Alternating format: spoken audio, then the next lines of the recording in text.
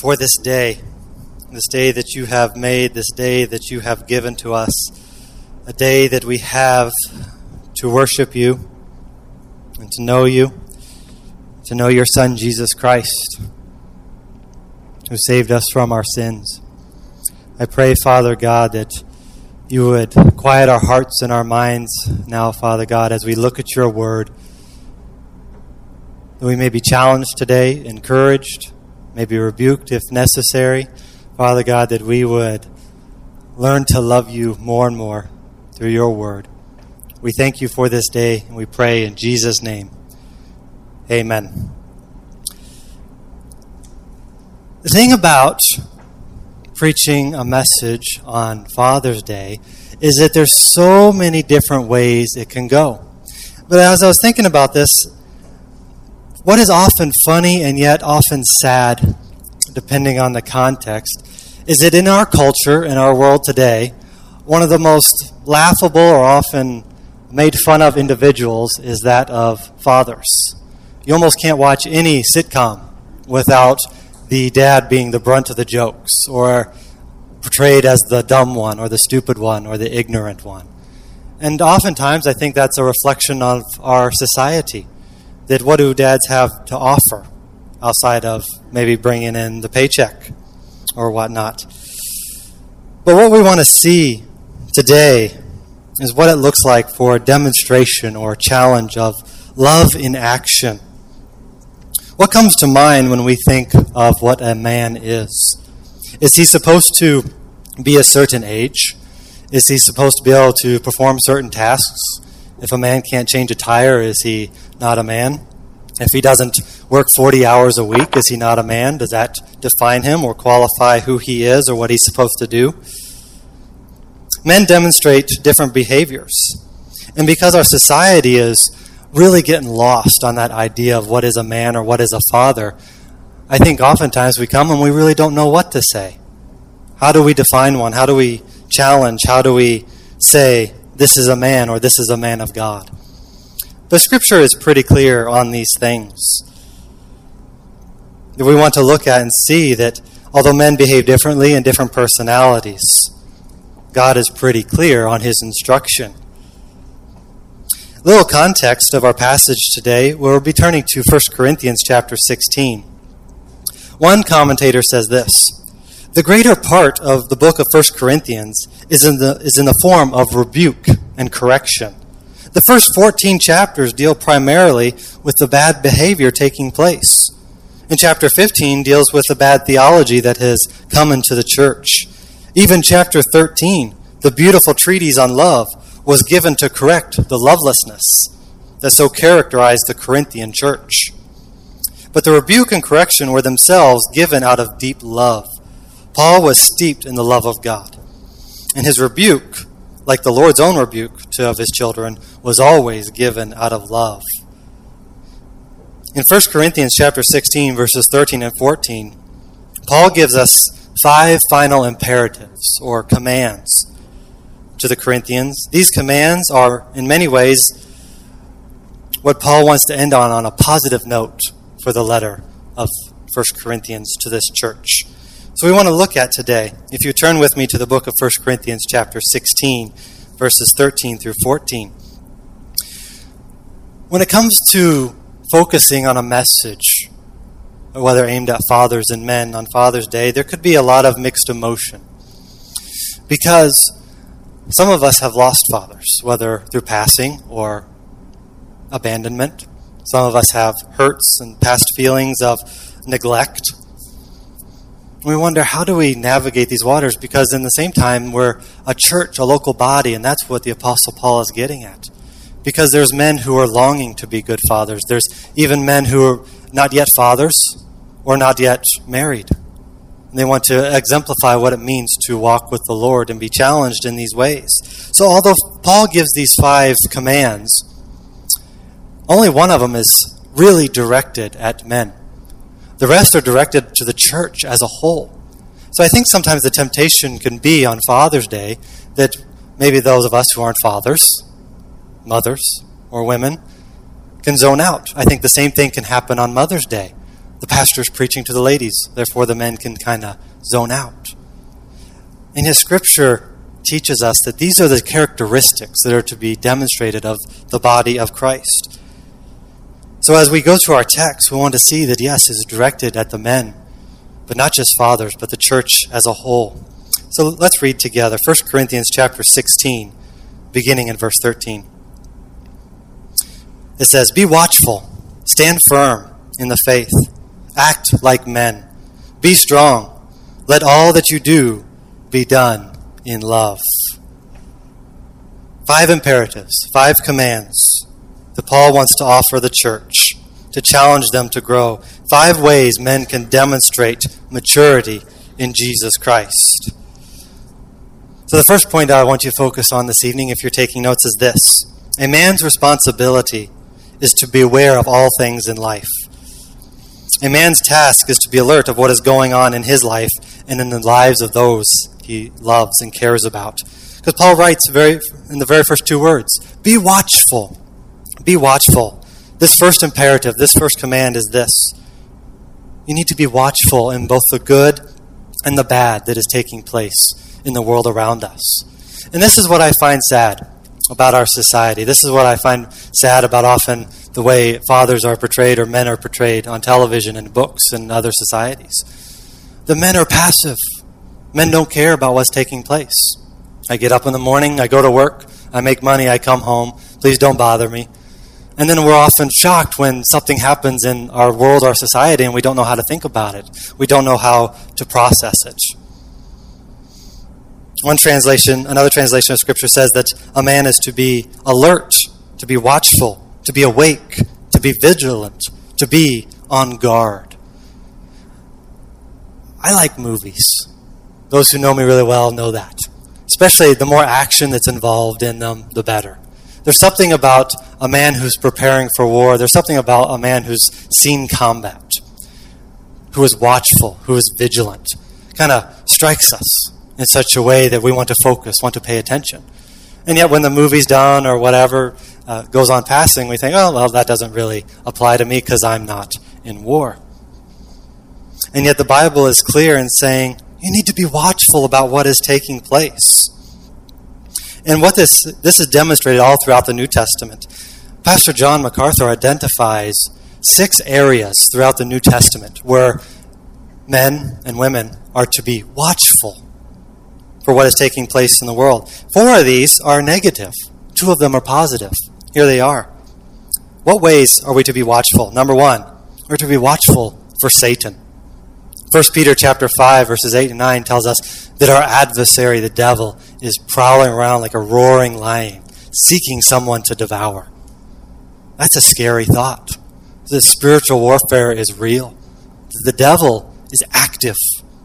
He has an agenda. He has business, and that is to tear God's people down, looking for someone to devour. We may watch on the Discovery Channel or National Geographic sometimes what lions do, how they prowl around, how they attack. Sometimes I watch those shows and wonder what idiot is trying to get his camera so close before something's going to happen. And yet it's a real-life depiction of what our adversary, the devil, is doing. Are we aware of what he's trying to do? How he's trying to tear us down and deceive us, trying to bring temptation into our lives, to steer us away from following the Lord Jesus Christ. We're to be watchful. Secondly, and this goes with the first one, secondly, we are to be watchful of temptation. What temptations, what tempts us? Is it the lust of our flesh? Is it our minds? The wicked thoughts that begin to pop up and creep up? Is it our tongue, our behavior? What brings temptation? What do we listen to? We're going about our daily life, whether at work or home, and we hear something, gossip, juicy. We want to know, turn my ear to hear what is taking place. I wonder what they are talking about that individual. What information can I know? Is that a temptation for us? Are we watchful to say, no, I don't want to listen to that. I don't want to think negatively about that person. Is it what we say, our speech, what comes out of our mouth? Are we saying such words or such content of our words or the tone of our words that could cause others to stumble and fall? What do we think on? What captivates our hearts and our minds and our thoughts? day in and day out, to tempt us to be deceitful, to tempt us to be arrogant, to tempt us to be rude. Be watchful of these things. Number 3, be watchful, be alert against apathy, against indifference. When I read that one, I was like, oh, that just sounds like men in our world today. Apathetic, indifferent. I don't really care. You decide. You make the choice today. I really don't want to. How can we be alert? How can we be watchful? How can we be vigilant? Don't be indifferent. Don't be apathetic. Don't say, it doesn't really apply to me. A 4th one, we need to beware and watchful of false teachers. 2 Timothy chapter 4, verses 3 and 5 warn us of this in the church. We welcome people who come into the midst of God's people, and we want to get to know them. We want to say, hey, do you know about Jesus Christ? We want you here to learn and grow. But we need to be watchful when things start getting talked about that we go, that doesn't quite, no, that's not what Scripture says. I don't think that's what it means. I think you're twisting it. Otherwise, we begin to, oh, yeah, that sounds good. Oh, that sounds good too. Doesn't really bother me. Maybe that's a little bit different opinion, but, if he thinks that, that's okay. But to be watchful, to be vigilant, to say, no, that's not what Scripture says. And 2 positive ways we can be watchful are these.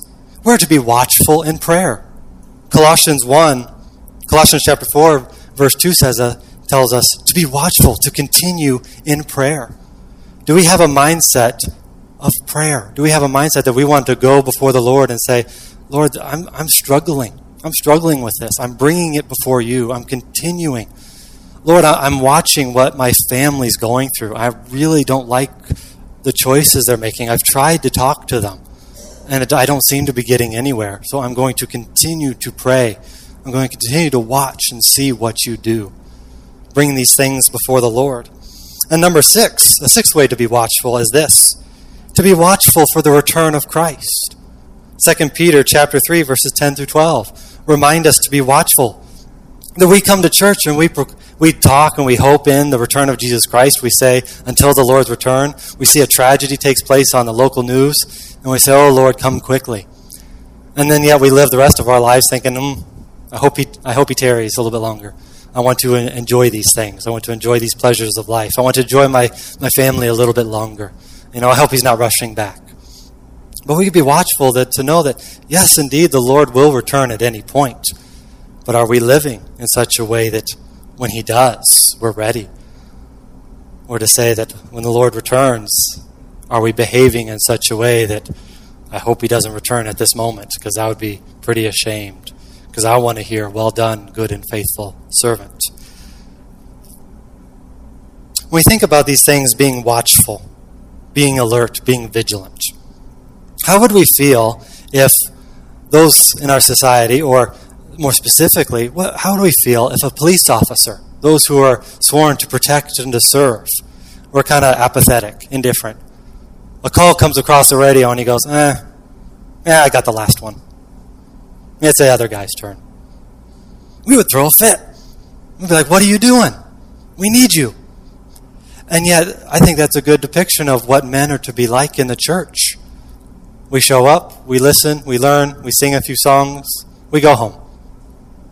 I did it last time. Somebody else's turn. Oh, that really doesn't apply to me. And yet Scripture's clear. Be watchful. Be alert. Be that first line of defense. We need to be watchful of the things, of the dangers in life that are taking place around us. What this means for us is that we need to engage our minds. We've been talking a lot about that in Sunday school. What does it mean to think? What does it mean to have a renewed mind? We need to engage our minds in such a way that we know that we're aware of what is taking place in the world around us, especially those closest to us. But we have to be practical. We can't be aware of everything. That'd get overwhelming. We would spend all of our time watching for dangers or watching for the things we like. We wouldn't have time to do anything else. But we also can't go by passively thinking, well, it doesn't affect me, it doesn't affect my wife or my kids, so I'm not going to worry about it. And then our society changed and we go, what happened? How are people thinking this way? I don't know what to say. I don't know where to respond. My kids are asking me these questions. I don't know how to answer them because we have not been watchful. Paul's challenge to the Corinthian church is to be watchful. Be vigilant. Be on your guard. He goes on with the second one, the second command, the second imperative that Paul gives in this verse, is that he's to stand firm in the faith. A man's responsibility is to know what he believes about his faith in Christ. The man is to stand firm on the foundation and the truth of the Bible. He says, stand firm in the faith. This is your hope in Jesus Christ. Stand firm on the truth of the message of salvation, the gospel of Jesus Christ, the one who has come to save us from our sins. We even talked about that this morning in Sunday school. They're non-negotiables. Jesus Christ did come. He did die on a cross for us. He did rise again. He did return to the Father, and he's coming back again to get his church. Do we stand on the truth of the gospel, the foundation that God's word is true, God's word does not change? I'm often grieved when I run into men who I've known for a long time, especially, it seems more and more so in our society, it's younger men, many whom I went to Bible college with.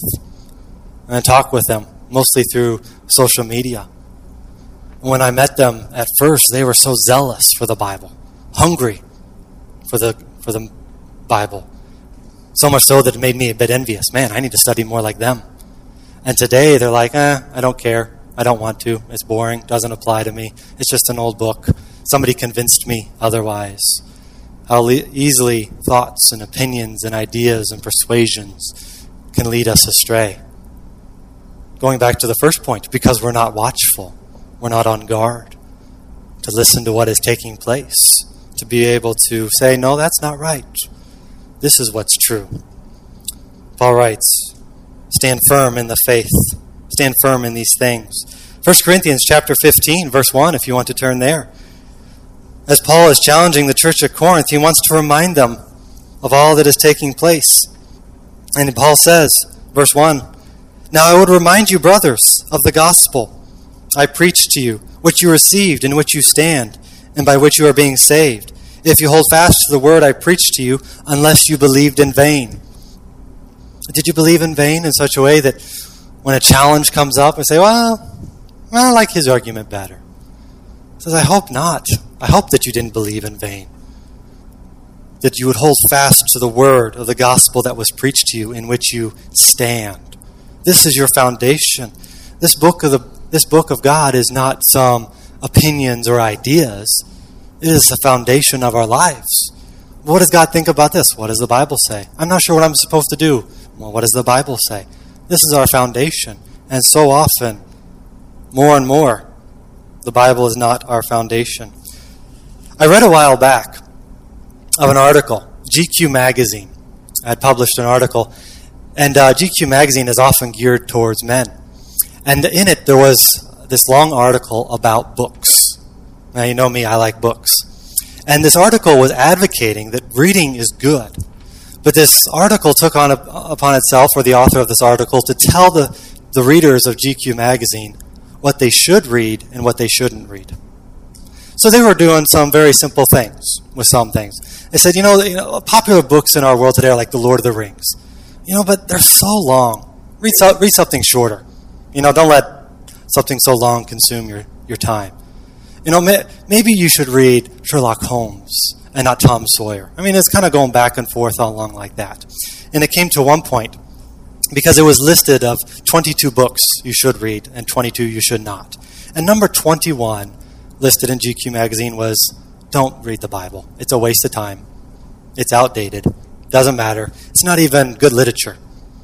Read this book instead. I don't even remember what the book was. Never heard of it. But stand firm on the faith. Stand firm in your faith, Paul says, in which you are being saved, which I preached to you. There in 1 Corinthians chapter 15, Paul ends that chapter. 1 Corinthians 15, verse 58. Therefore, my beloved brothers, be steadfast, immovable, always abounding in the work of the Lord, knowing that in the Lord your labor is not in vain. Be steadfast, immovable. I'll move out of the way when somebody says, excuse me. When somebody says, well, how about you apologize for the offensive things that are found in Scripture? No, I won't. No, I won't. That book is outdated, don't you? My friend, he's in a relationship with another man. I know the Bible says don't do that, but that book's just weird and old. No, I'm not going to move. I'm not going to be immovable, but rather steadfast in these things, always abounding in the work of the Lord. We need to consider our ways of thinking, both right and wrong. We need to think about what shapes us. What are we filling our minds with? Are we easily swayed because there's so many different ideas and so many different philosophies coming into our way of thinking? We must be wise in all that we think. We must be wise in what we say. We must be wise in what we do. Because the world is giving us a message all the time. How much time are we consuming the world's message compared to God's message? This is how we become movable. This is how we lose our steadfastness. Because there's so many different ideas floating around and we're not sure what to think anymore. But when we want to think about that more personally, we say, well, that sounds right. That sounds, I get what you're saying. But when it comes to reality, when we're thinking about men specifically, what do we think about a double-minded man? One who is unstable in all his ways, who can't seem to make up his mind about anything. He's not trustworthy. We don't go to him. We don't entrust ourselves to him. We don't talk to him. We actually go out of our way to make sure we avoid them. And yet Scripture says, don't do that. Be firm in your foundation. Be firm in the faith. Make up your mind. Make a choice. Make a decision, especially in matters regarding Scripture, especially in matters regarding your relationship with the Lord Jesus Christ. Nobody likes to go to a man they can't trust. Paul says, stand firm in the faith. As God's people, men and women, we need to know what we believe. We need to know what His Word says more than ever. When a challenge comes up, how are we going to give an answer that says, no, this is what the Bible says. I'm not going to move. I'm not going to budge. I'm going to follow the Lord Jesus Christ in these things. The third point, the third imperative, the third command that Paul gives is he says to act like men. This one's very specific. Act like men. A man's responsibility is to act like a man of God. A man is to behave in such a way that shows maturity and growth as a follower of Jesus Christ. Act like men. Now, Paul is getting to this here at the end of the book, but we want to understand a bit of the context. If you flip back over to 1 Corinthians chapter 5, verse 1, Paul says, I am grieved. Something is taking place among you in the church. It is this. You've allowed somebody to live in sin and haven't corrected him. There is a man in your church who is sleeping with his father's wife. I think, that's gross. I think, what in the world is taking place? Well, Corinth was a corrupt society. It was a very immoral society. The very idea of a marriage that honors the Lord was a bit of a foreign concept. So as these believers are coming to faith and growing, they're being challenged. But even though they're growing, Paul says, you still don't have it all. You're allowing immorality to take place. We think of a man who sleeps around and does things like that. We think, wow, he's childish. So as Paul gets to the end of the book and he wants to challenge them, he says, don't act like children. Act like men. Be strong in these things. Be courageous. That comes with making the hard choices and the choices that cannot be made apart from Jesus Christ. You need to be growing in maturity. 1 Corinthians chapter 14, verse 20, Paul gets to the heart of this once again. He says, brothers, do not be children in your thinking. Be infants in evil, but in your thinking, be mature. He says, brothers, do not be children in your thinking. Now, I was trying to put myself in that position a little bit as I was thinking about that. What would it be like to hear the Apostle Paul say, hey guys, stop being like children? I don't think there's anything that might attack a guy's ego or a man's pride quicker than saying, you're childish. And Paul says, I don't want you to be childish. And not only that, if you're going to be childish, I want you to be childish in the ways of evil. I want you to think like a child in the sense that you don't let the wicked things of this world influence you so much. We take in so much information. We think about these things. We think, how much evil are we aware of? How much does it saturate our time and attention? We're not very childish in the ways of evil. We're actually quite mature in the ways of evil because our minds are so deceived. And I was thinking about that, and I was thinking of my own kids. Because many of you know and have seen Anna recently, her 3-year-old mind. Some of her favorite statements lately are, why? What's that? How come? Why are you doing that? I can't seem to leave a room and go to another room without her asking me, where are you going, Daddy? I can't grab a cup without her saying, why'd you pick that one? And on and on and on the question goes. Debbie and I are constantly trying to find ways to answer her in a way that satisfies her and yet doesn't allow her to ask another question. She often outsmarts us too and asks more questions. I think that's a good example of the ways we're to be regarding evil. Say, well, what's that? Not that we need to go explore it, but we're thinking, well, I'm rather ignorant of it. Good, it's evil. He says in that passage, but in your thinking, be mature. Be mature about the things of God. Be mature about the things of Christ. Be mature about the things in which you think on. And in these things, we think of self-control and confidence in the Lord. Ephesians chapter 4, I'll read it for you. Ephesians chapter 4, verses 13 through 15 tells us this, that as we grow in God's word, we grow until we all attain the unity of faith and the knowledge of the Son of God, to mature manhood, to the measure of the stature of the fullness of Christ, so that we may no longer be children tossed to and fro by the waves and carried about by every wind of doctrine, by human cunning, by craftiness and deceitful schemes. Rather, speaking the truth in love, we are to grow up into every way which is the head unto Christ. We need to grow up in the ways of God. We need to grow up in the ways of God's word. Don't be children tossed to and fro. Oh, I like that idea. Oh, I like that idea. I can do that with my kids pretty easily. I can dangle something in front of them. I can get them say, when Will doesn't finish his food, say, I'll give you a cookie. His food goes down really quickly. And yet our society baits us with different things in life. We can think, oh, I like that idea. Oh, I like that idea. Oh, that sounds good too. Oh, I like this guy. And all of a sudden we're not thinking like ourselves. We're thinking like the ideas we've heard. And all of a sudden our ideas are a mixture of a bunch of different ideas. It says, be mature in these things. Don't be tossed to and fro like the waves of the sea, carried about by every wind of doctrine.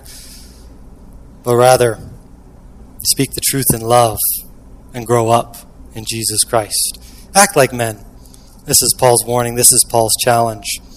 We often laugh at the silly behavior and the stupidity that is often portrayed in the lives of men. Now, for some in here, they may not remember the show, but one show I liked growing up a lot was Home Improvement. Tim the Toolman Taylor and all the stupid things he would do. Because he was a mark of a man in our society in a sense, I know how to work with tools. I know how to work with my hands. But he often went above and beyond and caused more harm than good in the process. Kind of becomes a staple of what men are to look like. And yet this silly behavior is childish. And it is portrayed again and again. And I think sadly, it's not just television. It's real life. It's reality of those we know. Now, there is nothing wrong with having fun. We talk about stop being childish. I love to have fun with my kids. I love to have fun with friends. But it's not about stopping certain behavior, but it's rather about what defines us, what marks us. Are we known as childish? Are we known as childish in our behavior and our actions? Or are we known for growing in maturity, but who can also have fun in the process? The fourth command. The fourth imperative, a man's responsibility is to be strong. A man shows his strength in the ways he lives. That is his character. Paul says, be strong. Pretty simple command. Now remember, commands are not suggestions. Commands are very specific. Do this. It's not optional. So he says, be strong. This is your character. Who you are. It's your conduct. What you do, how you behave, what defines you, how do you carry about yourself? Can people see that you don't care about your body in such a way that says, man, he doesn't take care of himself? what comes out of the mouth, what goes on a regular basis. There was one time last semester when I was going downtown to Moody for classes. Gotta love Chicago drivers. So much fun. Rarely ever. But there was one night I was coming and pulling out of a certain section of road.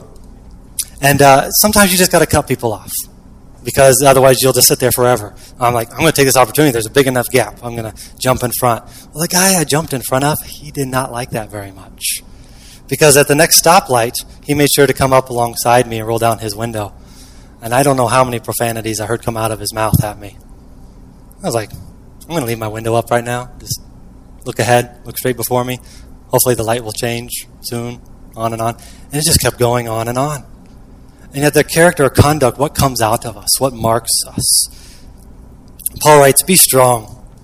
How do you live your life day to day in such a way? Walking in integrity, walking in the things of the Lord. And this doesn't come without hardship. It doesn't come without a spiritual battle.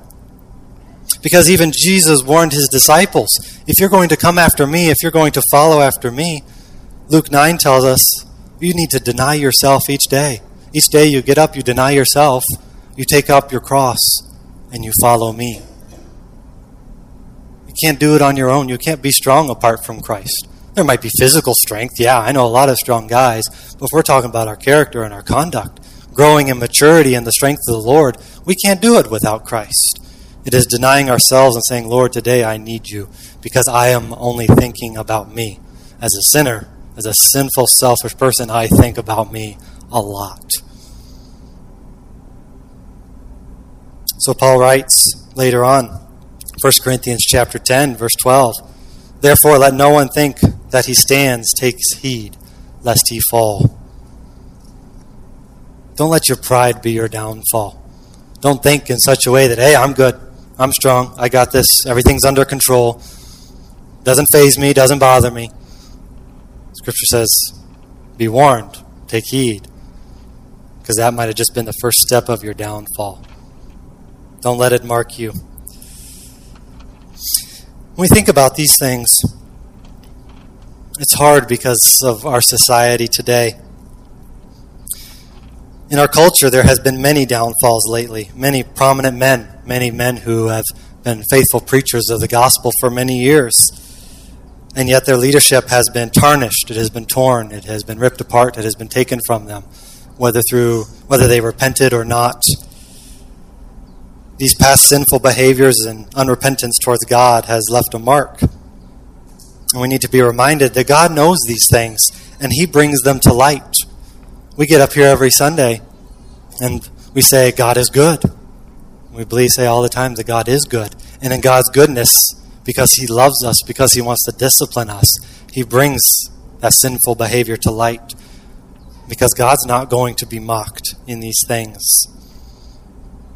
To be strong in the Lord. When we think about being men or husbands and fathers, we're the first line of defense of our loved ones. God has trusted us in that charge into our care. Scripture is clear on this. We are to be courageous. We're to be on guard. We're to guard against the evil one. We are to lead by example. And oftentimes our example is in sinful behavior because we're sinful, fallen creatures. But we need to lead in the good things that we do. Oftentimes, as men, we're often the first to sin. But as a result, are we going to be the first to respond in repentance? Not just to the Lord, which needs to happen, but to our loved ones. Are we going to be strong enough to say, I was wrong. I sinned. I spoke out of turn. I said something I shouldn't have. I spoke to my kids in a way that after I had said it, I saw the look on their face. And I repent of that. In such a way. Are we going to lead by example and be strong? The last command, number 5, the fifth imperative. Paul writes, verse 14, let all that you do be done in love. A man's responsibility is to live in such a way that demonstrates the love of Christ. A man serves and leads out of love for Christ and those he cares about for in the everyday things of life. So he writes, Let all that you do be done in love. Love is demonstrated not always in feelings, but in action. Are you going to do something that others can see you care for your loved ones? Is all that you're going to do be done out of love? How? It is selfless love, a behavior of love, actions of love. A man who lives biblically shows these things, the love of Christ. One commentator says this about verse 14. We see that such courage goes hand in hand with a loving relationship. Even here we may detect the power of Christ's cross, where courage and love perfectly meet. Christ Jesus, who came in the world to save sinners. Christ Jesus, who came in the world and demonstrated work, demonstrated a strong attitude, demonstrated a behavior that was glorifying to his Father in heaven, and yet all the while loving those around him continually, again and again. We read in 1 Corinthians chapter 13, verses 4 through 7, love is patient, love is kind, love does not envy or boast, it is not arrogant or rude, it does not insist on its own way, it is not irritable or resentful, it does not rejoice at wrongdoing, but rejoices in the truth. Love bears all things, believes all things, hopes all things, endures all things. Love never ends. We can spend multiple messages just unpacking each line by line in those verses alone. But here's the thing. Love is selfless. It is thinking about the others. It is putting the others' needs in front of our own. Conducting ourselves, behaving in such a way that we love. We love out of action. That is not about what I want. I get up in the morning, the first thing I think about is what I want, what makes me happy, what satisfies me. It's a sinful behavior, oftentimes, out of pride. Not always. But oftentimes we get up in the morning and the first thing is about how do I gratify myself? How do I make sure that my day is going to go just as I want? How do I make sure that no one bothers me so I can get the work done I need to? And yes, says love is patient and kind, does not envy or boast, is not rude or irritable. I tell you, being a father of 3 young babies, there's wonderful, good days. And then there's days where I'm just like, stop talking. Please. Please stop talking. And the Bible says love is not irritable. I tell you, in those moments, I'm pretty irritable. Daddy, please, more. Like, calming down in such a way to think love is not irritable, but love in action. How are we going to serve even when it inconveniences us? So, just another interruption in my day. And so, Paul writes to the church in Corinth, all these things you've been doing, all these things I've called you on, this sinful behavior that is taking place in the church, here's my final command to you. Here's my final instruction to you. Let all that you do be done in love. Not some things, not the things you like and the things you don't like, but all things that you do, day in and day out. Those closest to you and those who may not be as close to you, whether you're married or single, whether you have children or not. You're to be marked in such a way that the love of Christ is demonstrated in your actions again and again. We need to think of an example for how we can live this out. What men in our lives can we emulate, whether they're our fathers or other men closest to us? But even more so, we need to think about Jesus Christ, because some of us have been hurt, scarred. We don't have that man in our lives. Whether he's a father or not, we don't know what to do. It hasn't been demonstrated for us clearly. We don't know what that wonderful character of godliness and mature love looks like. So we need to look to Jesus Christ, who's the perfect example of love that has been demonstrated. Jesus was watchful in all that he did. He was firm in his Father's will. He was self-controlled in all things, especially in regards to opposition. You can't read through the Gospels at all without seeing the opposition that arose against Jesus. And yet again and again, his love in action, even when he had to get really serious. That love in action that was under control. He was strong. going all the way to the cross for us. Jesus even said the night he was betrayed, praying in the garden, he said, "Father, not my will, but yours be done." Jesus went off into his fleshly side and said, "I give up. I don't quit. I don't want to. I'm not going to die for everybody else. I want to live." But being the God-man, he went all the way. He stood strong all the way for us. This is demonstration of love in action. I think about what defines a man. We began our discussion that way. What qualities must they possess? What do they have to do? And sometimes we define men too much by what they do and not who they are. We don't always care about their character or their conduct, but are they capable to perform certain tasks? Are they a certain age? Again, we need to focus on Jesus Christ because he demonstrated all these things. Jesus, we often can forget about, that he was a carpenter. Now, I read an article recently. I found it very fascinating. We think of carpentry. What do we think about?